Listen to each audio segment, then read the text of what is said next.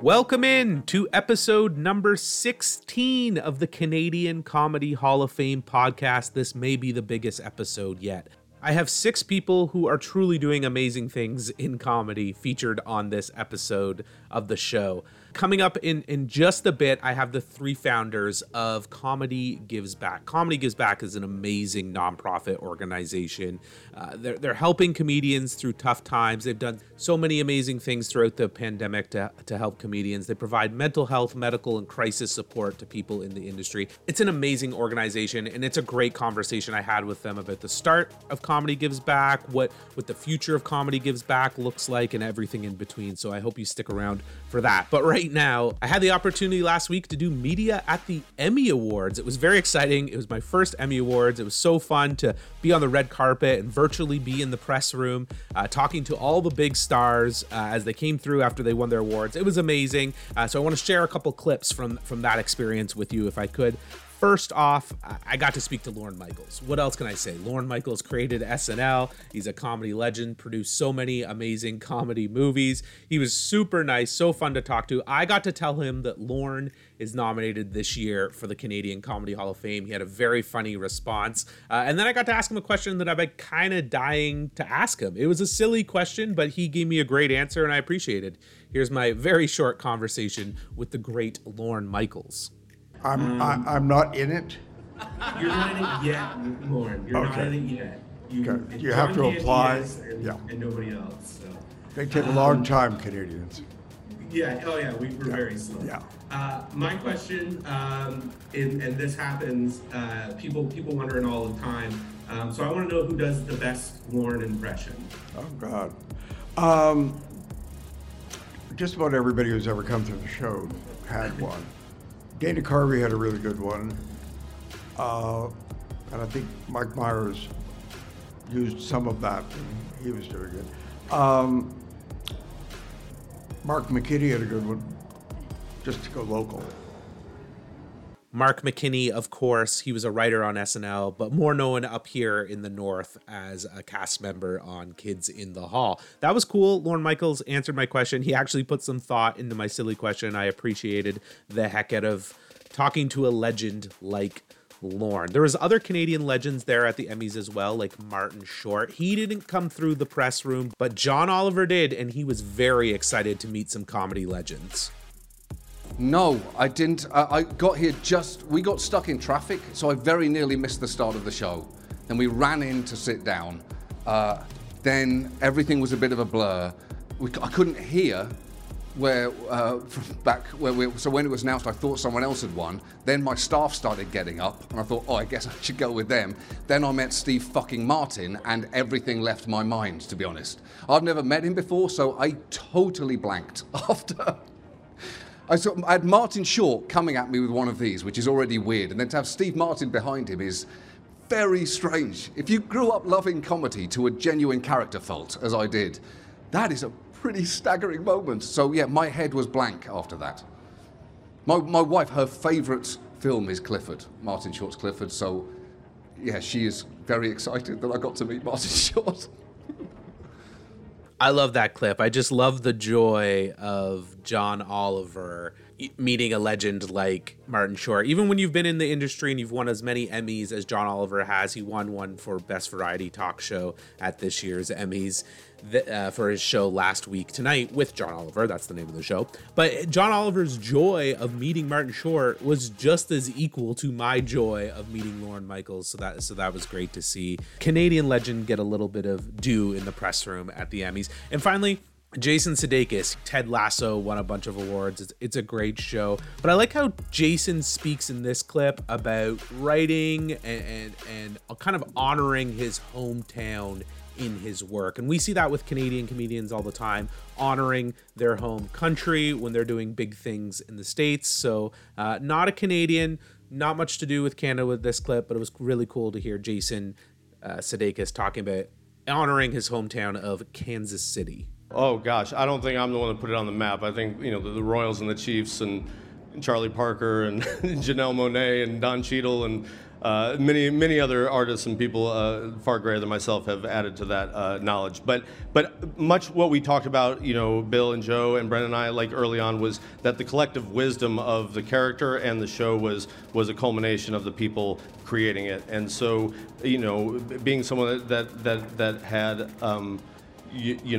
a lot of like influence on that, Kansas City was just is part of my soul. It's where I'm from. It's where I was raised. It's where my folks live, and where a lot of good and bad things have happened to me and many other people. And so it had to be in there. And so just like the experience that other people brought from their hometowns, it's just this one we have stemming from Kansas City, from back home. I love hometown pride. I'm all about hometown pride and home country pride. So that was very cool from Jason Sudeikis. Thanks to the Television Academy for having me in my little podcast, being able to do media at the Emmys. I hope you enjoyed the clips that I gathered from Lorne Michaels and John Oliver and Jason Sudeikis. I got to talk to many other stars there, but I was allowed to put in so much into this show. So there it is, the clips I chose from my time at the Emmys. Just to give you a quick rundown of the comedy winners at this year's Emmys. Ted Lasso won for Outstanding Comedy Series, Outstanding Variety Talk Series, like I said, John Oliver from Last Week Tonight with John Oliver. Outstanding Variety Sketch Series, why Lorne Michaels was speaking to me is because Saturday Night Live won that award. In the acting category, Jason Sudeikis won Outstanding Lead Actor in a comedy series. Jean Smart for Hacks won Outstanding Lead Actress in a comedy series. Outstanding Supporting Actor in a comedy series was Brett Goldstein, who had a very funny press conference in the media room. And Outstanding Supporting Actress, one of the best acceptance speeches I have ever heard, was Cheryl Lee Ralph for the amazing show Abbott Elementary. And the final comedy award of the night was for Outstanding Writing in a Comedy Series, and that was Quinta Brunson for the amazing show that's on ABC, Abbott Elementary.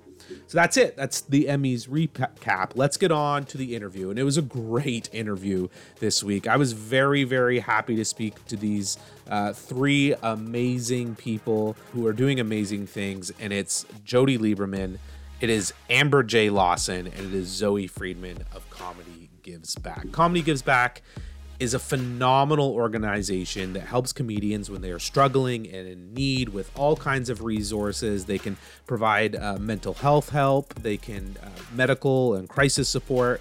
They're amazing. They help so many comedians during the pandemic, and they do awesome things. I encourage you to check out their website, comedygivesback.com. And if you can, make a donation. All the money you donate goes to helping the artists that you love. I hope you enjoy it and you learn more about the amazing organization that is Comedy Gives Back. So here it is, my interview with Zoe Friedman, Amber J. Lawson, and Jodi Lieberman on the Canadian Comedy Hall of Fame podcast. Together, collectively, we're Jazz, Jodi, Amber J, and Zoe. I love that. Yes. So, Jazz hands. Jazz hands.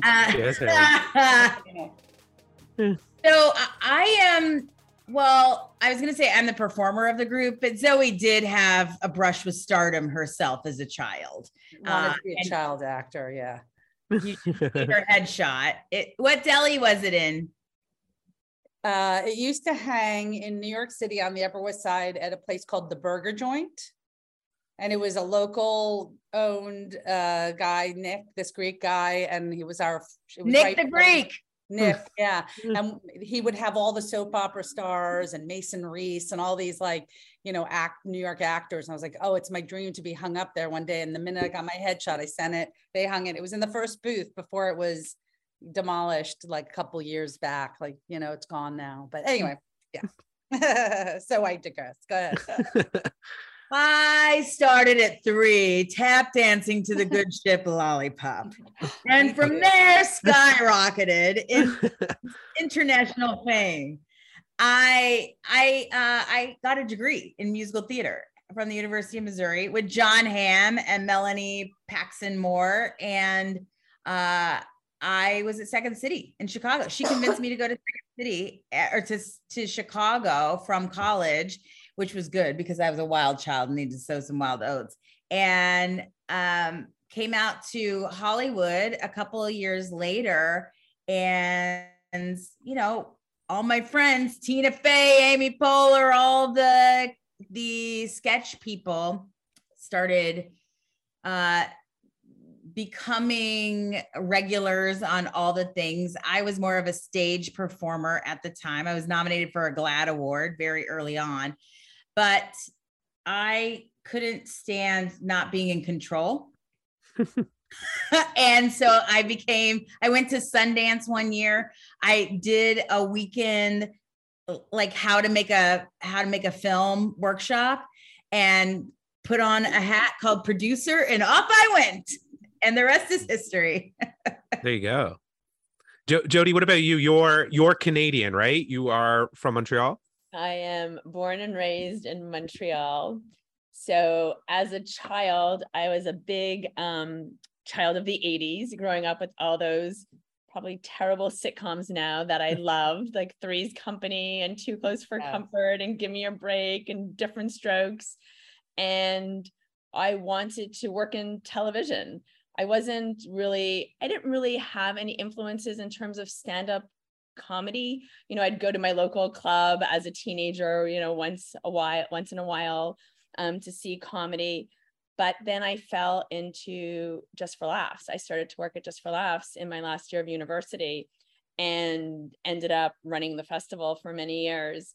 And while I was there, I learned so much about the art of stand-up and realized it was really an art, and really respected these people who did what they did, getting on a stage with no safety net, making a room full of strangers laugh. And I really started to respect so many comics, and, you know, really loved, you know, at the beginning, I loved Jon Stewart and Ellen DeGeneres. And I remember watching Star Search and seeing all the comics there and really falling in love with it. So that's how I got into the comedy business. But I can't say I had like one, you know, influence that really led me there, other than, you know, watching sitcoms of the 80s and 90s. Zoe, did you have an influence that got you started?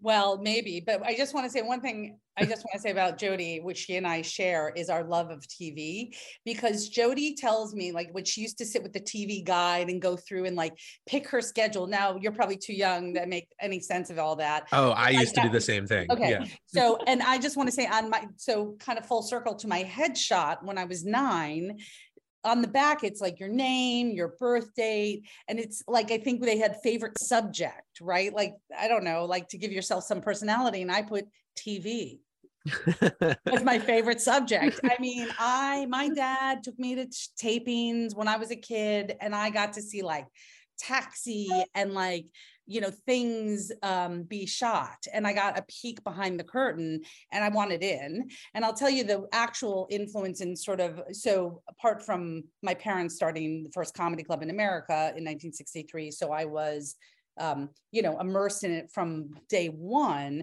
I will tell you that first spark was when I was in the audience of David Letterman's first morning show. He had a failed short-lived morning show in like 1980. Mm-hmm. And my dad was in town. It was filmed in New York. I was living in New York. My dad lived in LA. He was in New York for his like annual fall visit. And he's like, there's this new show with this young hot comic, David Letterman. And he got tickets, and he dragged my sister and I wherever. Like we would go, we must have lived a super adult life. Like, I mean, whatever. So we would go, and I sat in I was actually in the front row of this crazy morning show, which was canceled like 3 weeks later or something, very short lived. And I said, I don't know what this is, but I want in.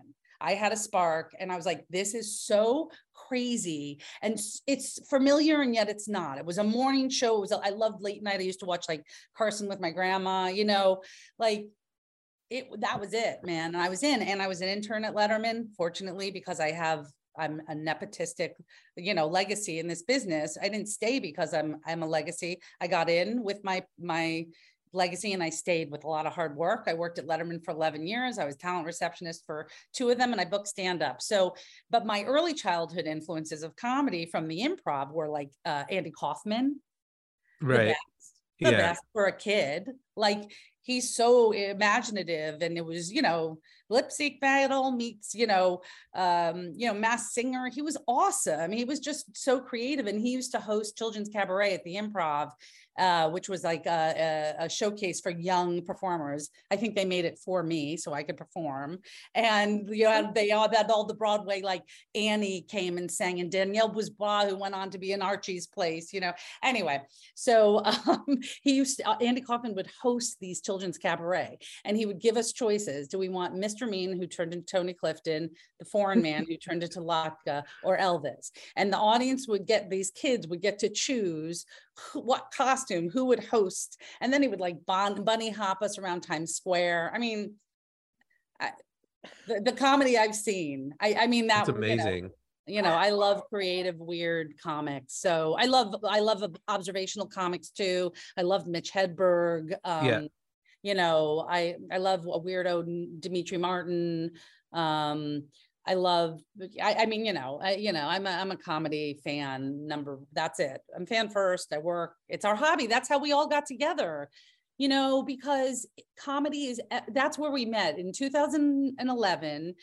Jodi and Amber J walked up to me at the Improv in LA and said, do you think comedy can change the world? And I was like, how much time do you have? Like, let's sit down. I mean, I had so many thoughts on this. Nobody had ever asked me.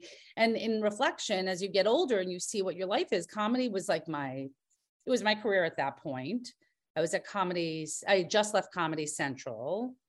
It was my career. It was my hobby. It's sort of how I met my husband. He took a stand-up class with a good friend of mine, because he was a very funny writer. So it's like the hub. And they said, like, how can we change the world? And I was like, yeah, it's everything to me. It's my health, it's my wealth, it's my connection and relationship. And, 9 years later, overnight sensation, we have Comedy Gives Back, where we, pivoted into a nonprofit, but we started, doing, anyway, that's another thing. So thank God you're a mathematician, because it's 11 years later. 11 years, sorry. 9. Your website says 2010, so I don't. It does. There we go. 2010. So. It was probably 2010. I think so. No, it was 2011. It should always. We had our first show in 2011. I think we talked about it. All right. So yeah, it's debatable when we start. We've all known each other for a very long time. That's right. Zoe and I met years ago when she was at Letterman and I was at Just for Laughs, and talent scouting and swapping stories about up and coming comics and who do you think is great and who do you want to book at Just for Laughs and who do you want to book on Letterman. Who should I come up and see at Just for Laughs? Like I was trying to book comics and get like network debuts, and so we kind of had our kind of good back channeling and such, of it all. And that was fun. Anyway. Does Comedy Give Back? Do you guys have like one meeting or one goal from that initial kind of sit down to see kind of where it's blossomed from there? What was the initial kind of idea of Comedy Gives Back? Our intention was to raise the vibration of the planet through laughter. And how we were doing that was comedy, charity, and digital or technology, right? And so comedy and charity have been together for a long, long time, obviously. We were broadening the scope by leveraging technology, and in particular, live streaming, which little did we know would set us up for 2020.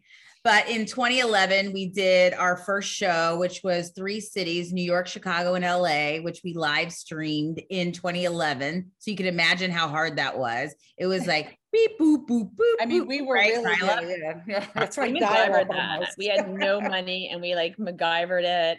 And our stream didn't work from one of the basements in Chicago. We had to like boost it. Yeah, we did it in 2013. We did it again, and we did a 24-hour global digital telethon, which we were raising money for other nonprofits. We were using the power of laughter in order to raise awareness for other causes. And we would raise money. We got nominated for an Emmy that year. It was very exciting. Of course, television came and knocking. And we were wooed and swooned by the television world and got stuck in development hell. Wherever. But But then we realized all these comedians kept saying yes to doing these shows. And, they're not really impacted by like malaria, where we were eradicating, or a Haiti water project. I mean, they're all valuable, important causes. And the comics would say yes. And they said yes for a number of reasons, because between all of us, we've given, started careers of, many top performers. They say yes because they feel we're a part of their story and they're loyal to us. They say yes because, a fundraiser comes with a good audience. It's a symbiotic relationship. They need an audience. We need a performer, or whatever. They have a free night and they're in town. And we kept saying like, oh my God, but who's taking care of the comics? And that's when we shifted, when we realized that there are a lot of organizations doing all these projects, again, very valuable, Feeding America, all of those, but nobody's supporting the comedians. And then you look around at other artist groups, right? And you look around at other artist groups and you see Music Cares and you see Actors Fund, and you say, and where do comics fall in there? Because unless you're a comedian who makes the leap to a producer guild or a writers guild or a directors guild, you don't have any support. Comedians are challenged, maybe individuals on their own, just in terms of like their, functioning, but they live, just their lifestyle is very challenging, and it's a choice they've made. So it's not like but sometimes things work out and sometimes don't. And sometimes you need it. So that's when we made this pivot in 2018 and 2019 to take care of our community. And we did our first fundraiser as our own 501c3. So we became our own nonprofit to support comedians. We did our first fundraiser in 2019. We were opening our doors in January 2020 to start giving grants similar to like Music Cares. Like, hey, I'm a comic, my car broke down and I have a big road tour. And if I don't do that, then so we fix the car, we pay the mechanic, again, much like what Music Cares does and Actors Fund. And then pandemic hit. And we came back to our roots, Chad, and did an 8-hour live streamed digital telethon on April 4th, 2020, 3 weeks after the world shut down and comics lost all access to their income. Everybody. It was a great equalizer. Every comic. Now, a Kevin Hart and a Howie Mandel can live certainly without performing in the clubs or being on the road. A lot of comics can't. And we went into action with great support from Starbird's Audio, and that was the start of it, and Spotify. And we made it an audio, even though it was a video thing. We didn't do a lot of stand-up. We kind of branded it like Bert and Bill Burr doing their podcast, and because it's such anyway, and all things comedy. And then we raised money. We started giving grants out on April 5th. We've given over 1,000 pandemic relief grants. We're now back kind of moving out of that, Chad, and now starting to return to our original vision. So if you're a comedian who is in need or has hit on hard times and has fallen behind in their rent, or medical bills have piled up, or, hey, I'm about to lose my health insurance and I have a COBRA offer, could you pay for the COBRA offer? Those are all like under our financial crisis relief grant program, and applications come in. We have a committee that approves them. And if you're a qualifying comedian that fits the criteria, you get some amount of money. And we have criteria based on Industry Standard and other organizations that do similar support work. And then we have mental health, which is, really in the heart of what we do. There is so much mental health emergencies, or that's not it, but like mental health is health, right? And Canadians don't have a lot of times the best insurance or any insurance. So we connect to mental health therapy, and we've also resourced and paid for 3 comedians to go through chemical dependency treatment, residential. And I just want to speak to how we've serviced the industry in creating awareness and tools and services in order to create awareness, to create a safety net, and to spot when someone is depressed or suicidal or needing one of our services. So it's one of our missions. We host a day called Laughing for Good. Instead of doing, Giving Tuesday after Thanksgiving in America, right? Or there's Black Friday, there's Giving Tuesday, there's Cyber Monday. Well, we are Laughing for Good Thursday. and which resonated more for us, where our intention is that all clubs unite for one day and laugh for good, that they donate a portion or all of their proceeds to Comedy Gives Back. But as another piece of that is, in each of the clubs, we have in the green rooms the breakdown of our services, how to contact us, how to leverage the tools and resources that Comedy Gives Back supplies. And if you're a comedian in need of help, email help@comedygivesback.com, and somebody it will be discreet. It will be within 24 hours. And also, everybody should know, if you are struggling with any mental health or have anybody in your world there's a new hotline number. You no longer have to do a 10-digit number. It is 988. 988 is a national suicide crisis hotline. And let me just be very clear. We've done a lot of education around this, that we've learned that you can call that number if you're feeling blue. You can call that number if you have a friend who's not being responsive to your emails or feeling down and you don't know how to support them. That is what they are there for. It is not only suicide crisis. They do that too. They will, get help immediately to somebody. They are there 24/7. And they will help you in a lot of different scenarios. I think that's important to know. I think that was an aha moment for us, because we are partners with Dee Hirsch, Mental Health Services, which is a Los Angeles-based suicide prevention mental health service organization, and we've learned a lot from them. And I also want to say that we're doing a suicide prevention training comedy-wide industry on October 7th. So September is Suicide Awareness and Prevention Month, and we're doing it at the beginning of October, but it is offered to every agent, every manager, every road manager, every club employee who touches comedians appropriately to have this training. So it's a little like things to watch, signs to watch, how to do it, anyway. So we're trying to create this kind of lack of stigma around that. I think we got off topic. We just keep talking, Chad. That's another thing that I want to say. Go ahead, Jodi. We also have a partnership with BetterHelp, which is an online mental health therapy where they match you with therapists. So it is international. And even though we are US based, we have given out grants to Canadians. So all the Canadians that are listening, it's not just for American comics, it's Canadian comics. And we also are going out to all the comedy clubs in Canada, from the Yuck Yucks to the Absolutes to the Comic Strip. And we want their support as well. BetterHelp is great. I've used it myself. It's amazing. As somebody that spends multiple nights a week in comedy clubs, getting up on stage myself, you see like how sometimes it can, just the profession itself can lend to maybe some mental health problems. It's very solace sometimes, especially when somebody's on the road without family for months or weeks on time. Where did you guys see the gaps kind of in that world pertaining to mental health? What gaps did you identify that you would like to see fixed or changed in the industry? Great question.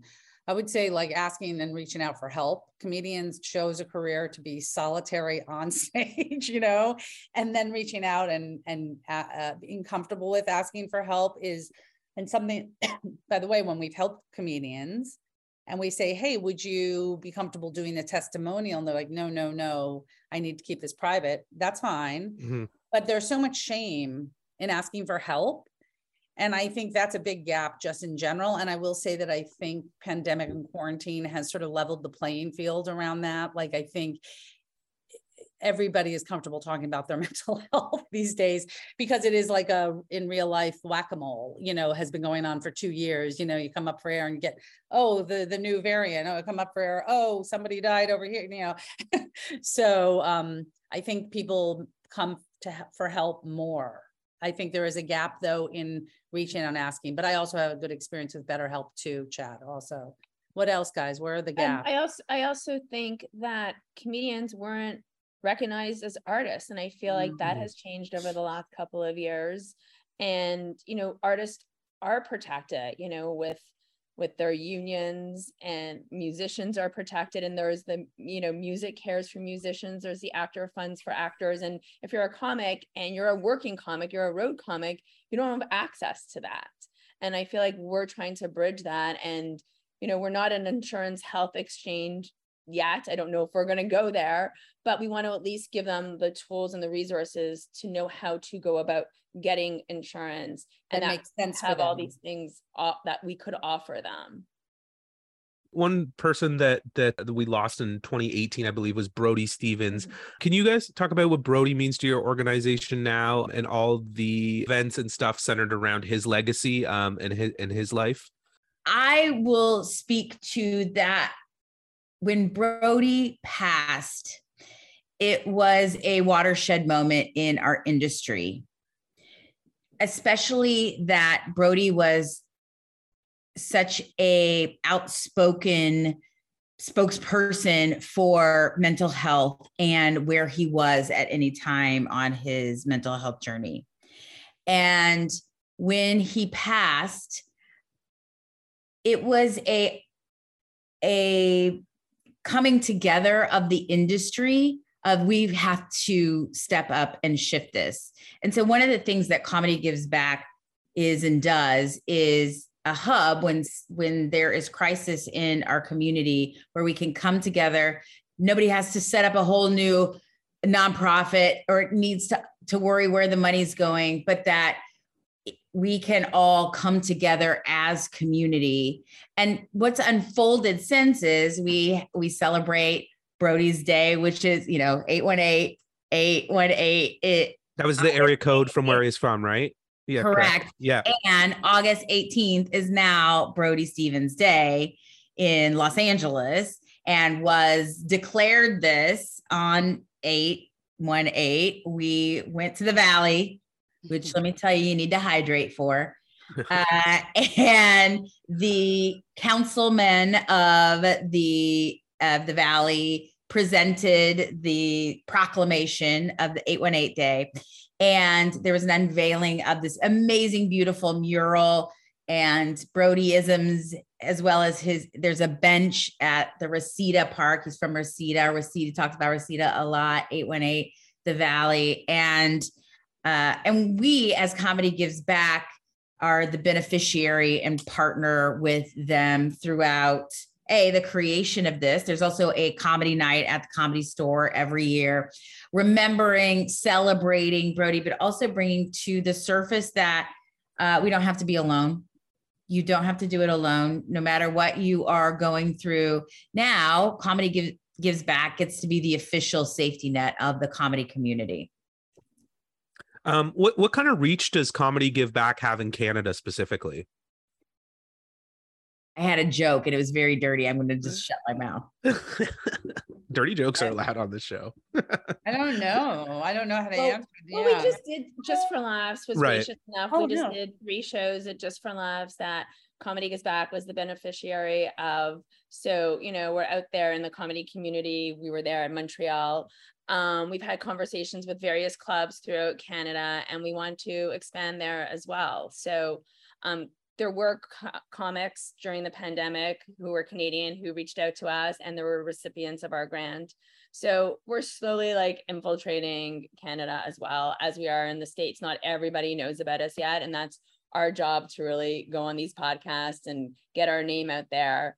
And it's twofold. It's one, going out to the public because we're not for profit and we're constantly fundraising. And the other thing is getting to the comics to know that we're there for them as well. Mm-hmm. So it's, forward facing and inward facing. I will say, when we were in Montreal, where we met you, Chad, and Amber, Jay, and I were at Moon Tower before that, and all 3 of us were at Netflix. Really and that's not in just on one Canadian portion of that question answer to the question is comics, wherever they were from, we would meet them just in a social situation like we met you. And we'd be like, hey, I'm Zoe from Comedy Gives Back. Oh my God, you saved my ass during pandemic. Mm-hmm. Oh my God, you helped my friend. Oh my God, thank you for doing the Zooms. we gave, we know a lot of comics. We gave money to comics. Obviously, we don't know in countries we don't, like as far and wide as made sense, as long as they were qualifying under pandemic, we have to kind of keep to the criteria. It's all transparent out there. But like to get that reflection, wherever it came from, but we definitely helped Canadian comedians, and we want to be in the club circuit up there.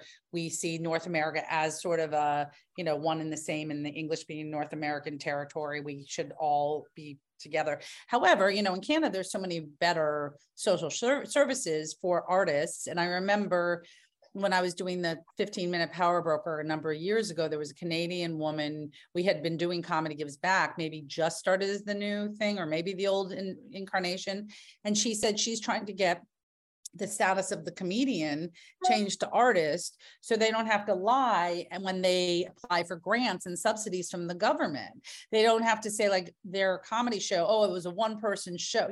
They could say, I'm a comic and I do a 1-hour show, and that should be the same equivalent to somebody who does a one-person show, or what, so changing their status also, I don't know if that ever went through, but that's something that we realized, that comedians are not considered artists with the big A, and that's changing for sure.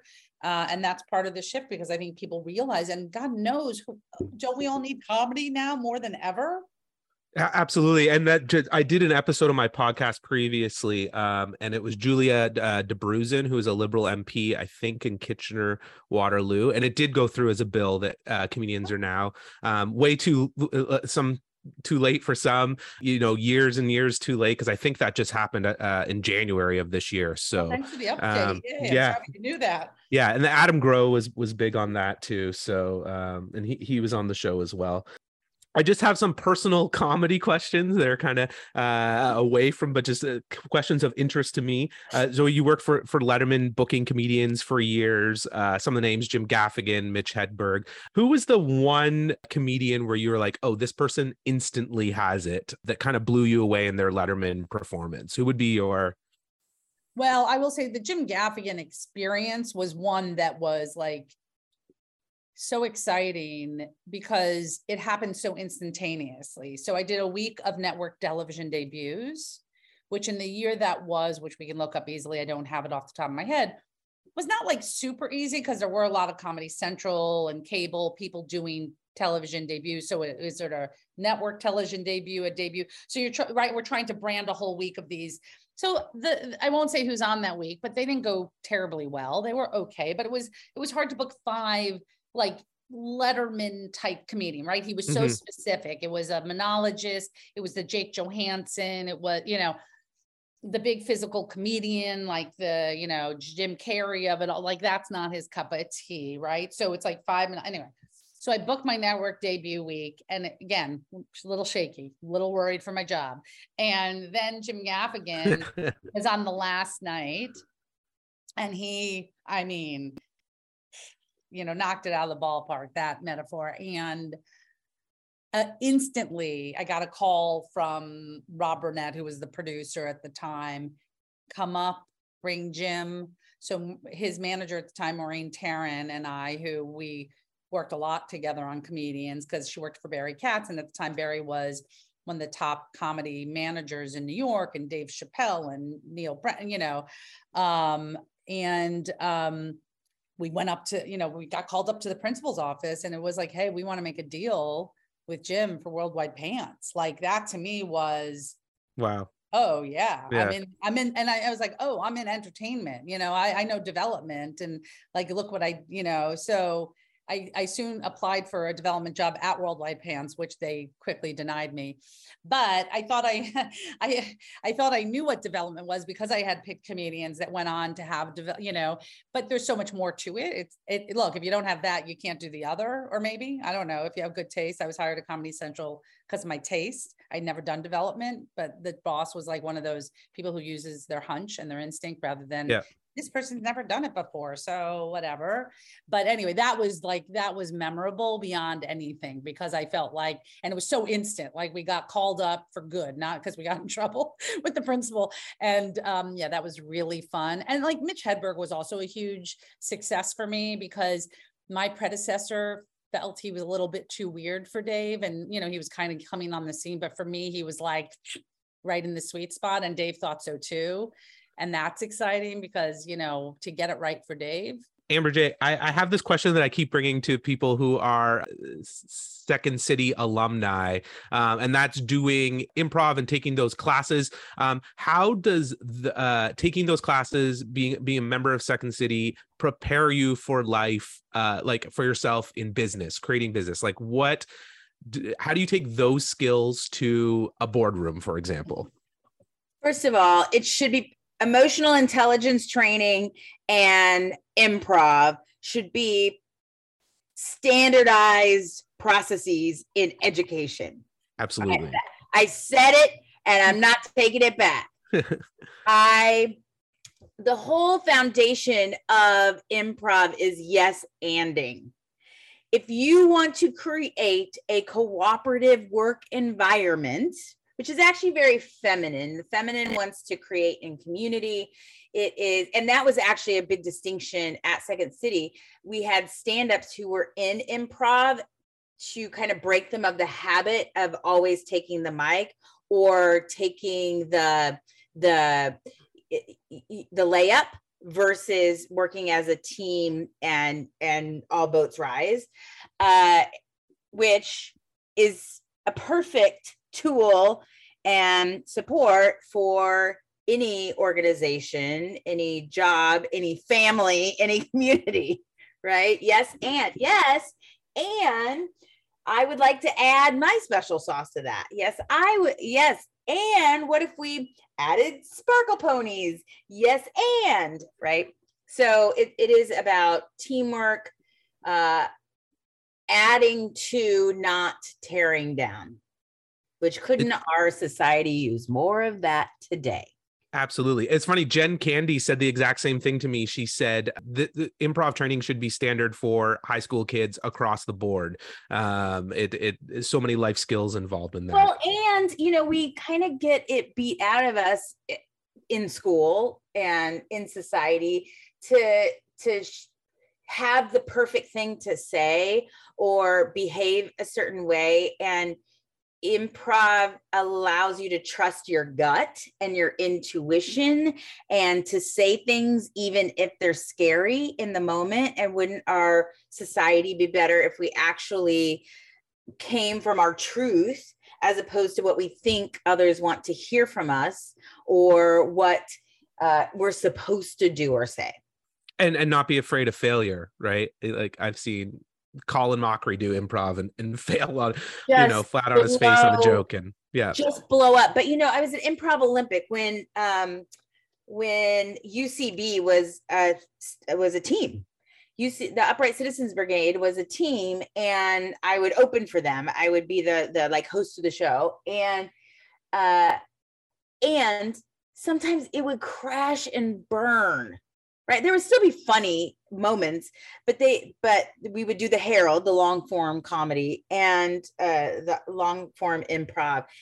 And when a Herald would work, it blew my mind. It was so magical to see like all the threads come back together.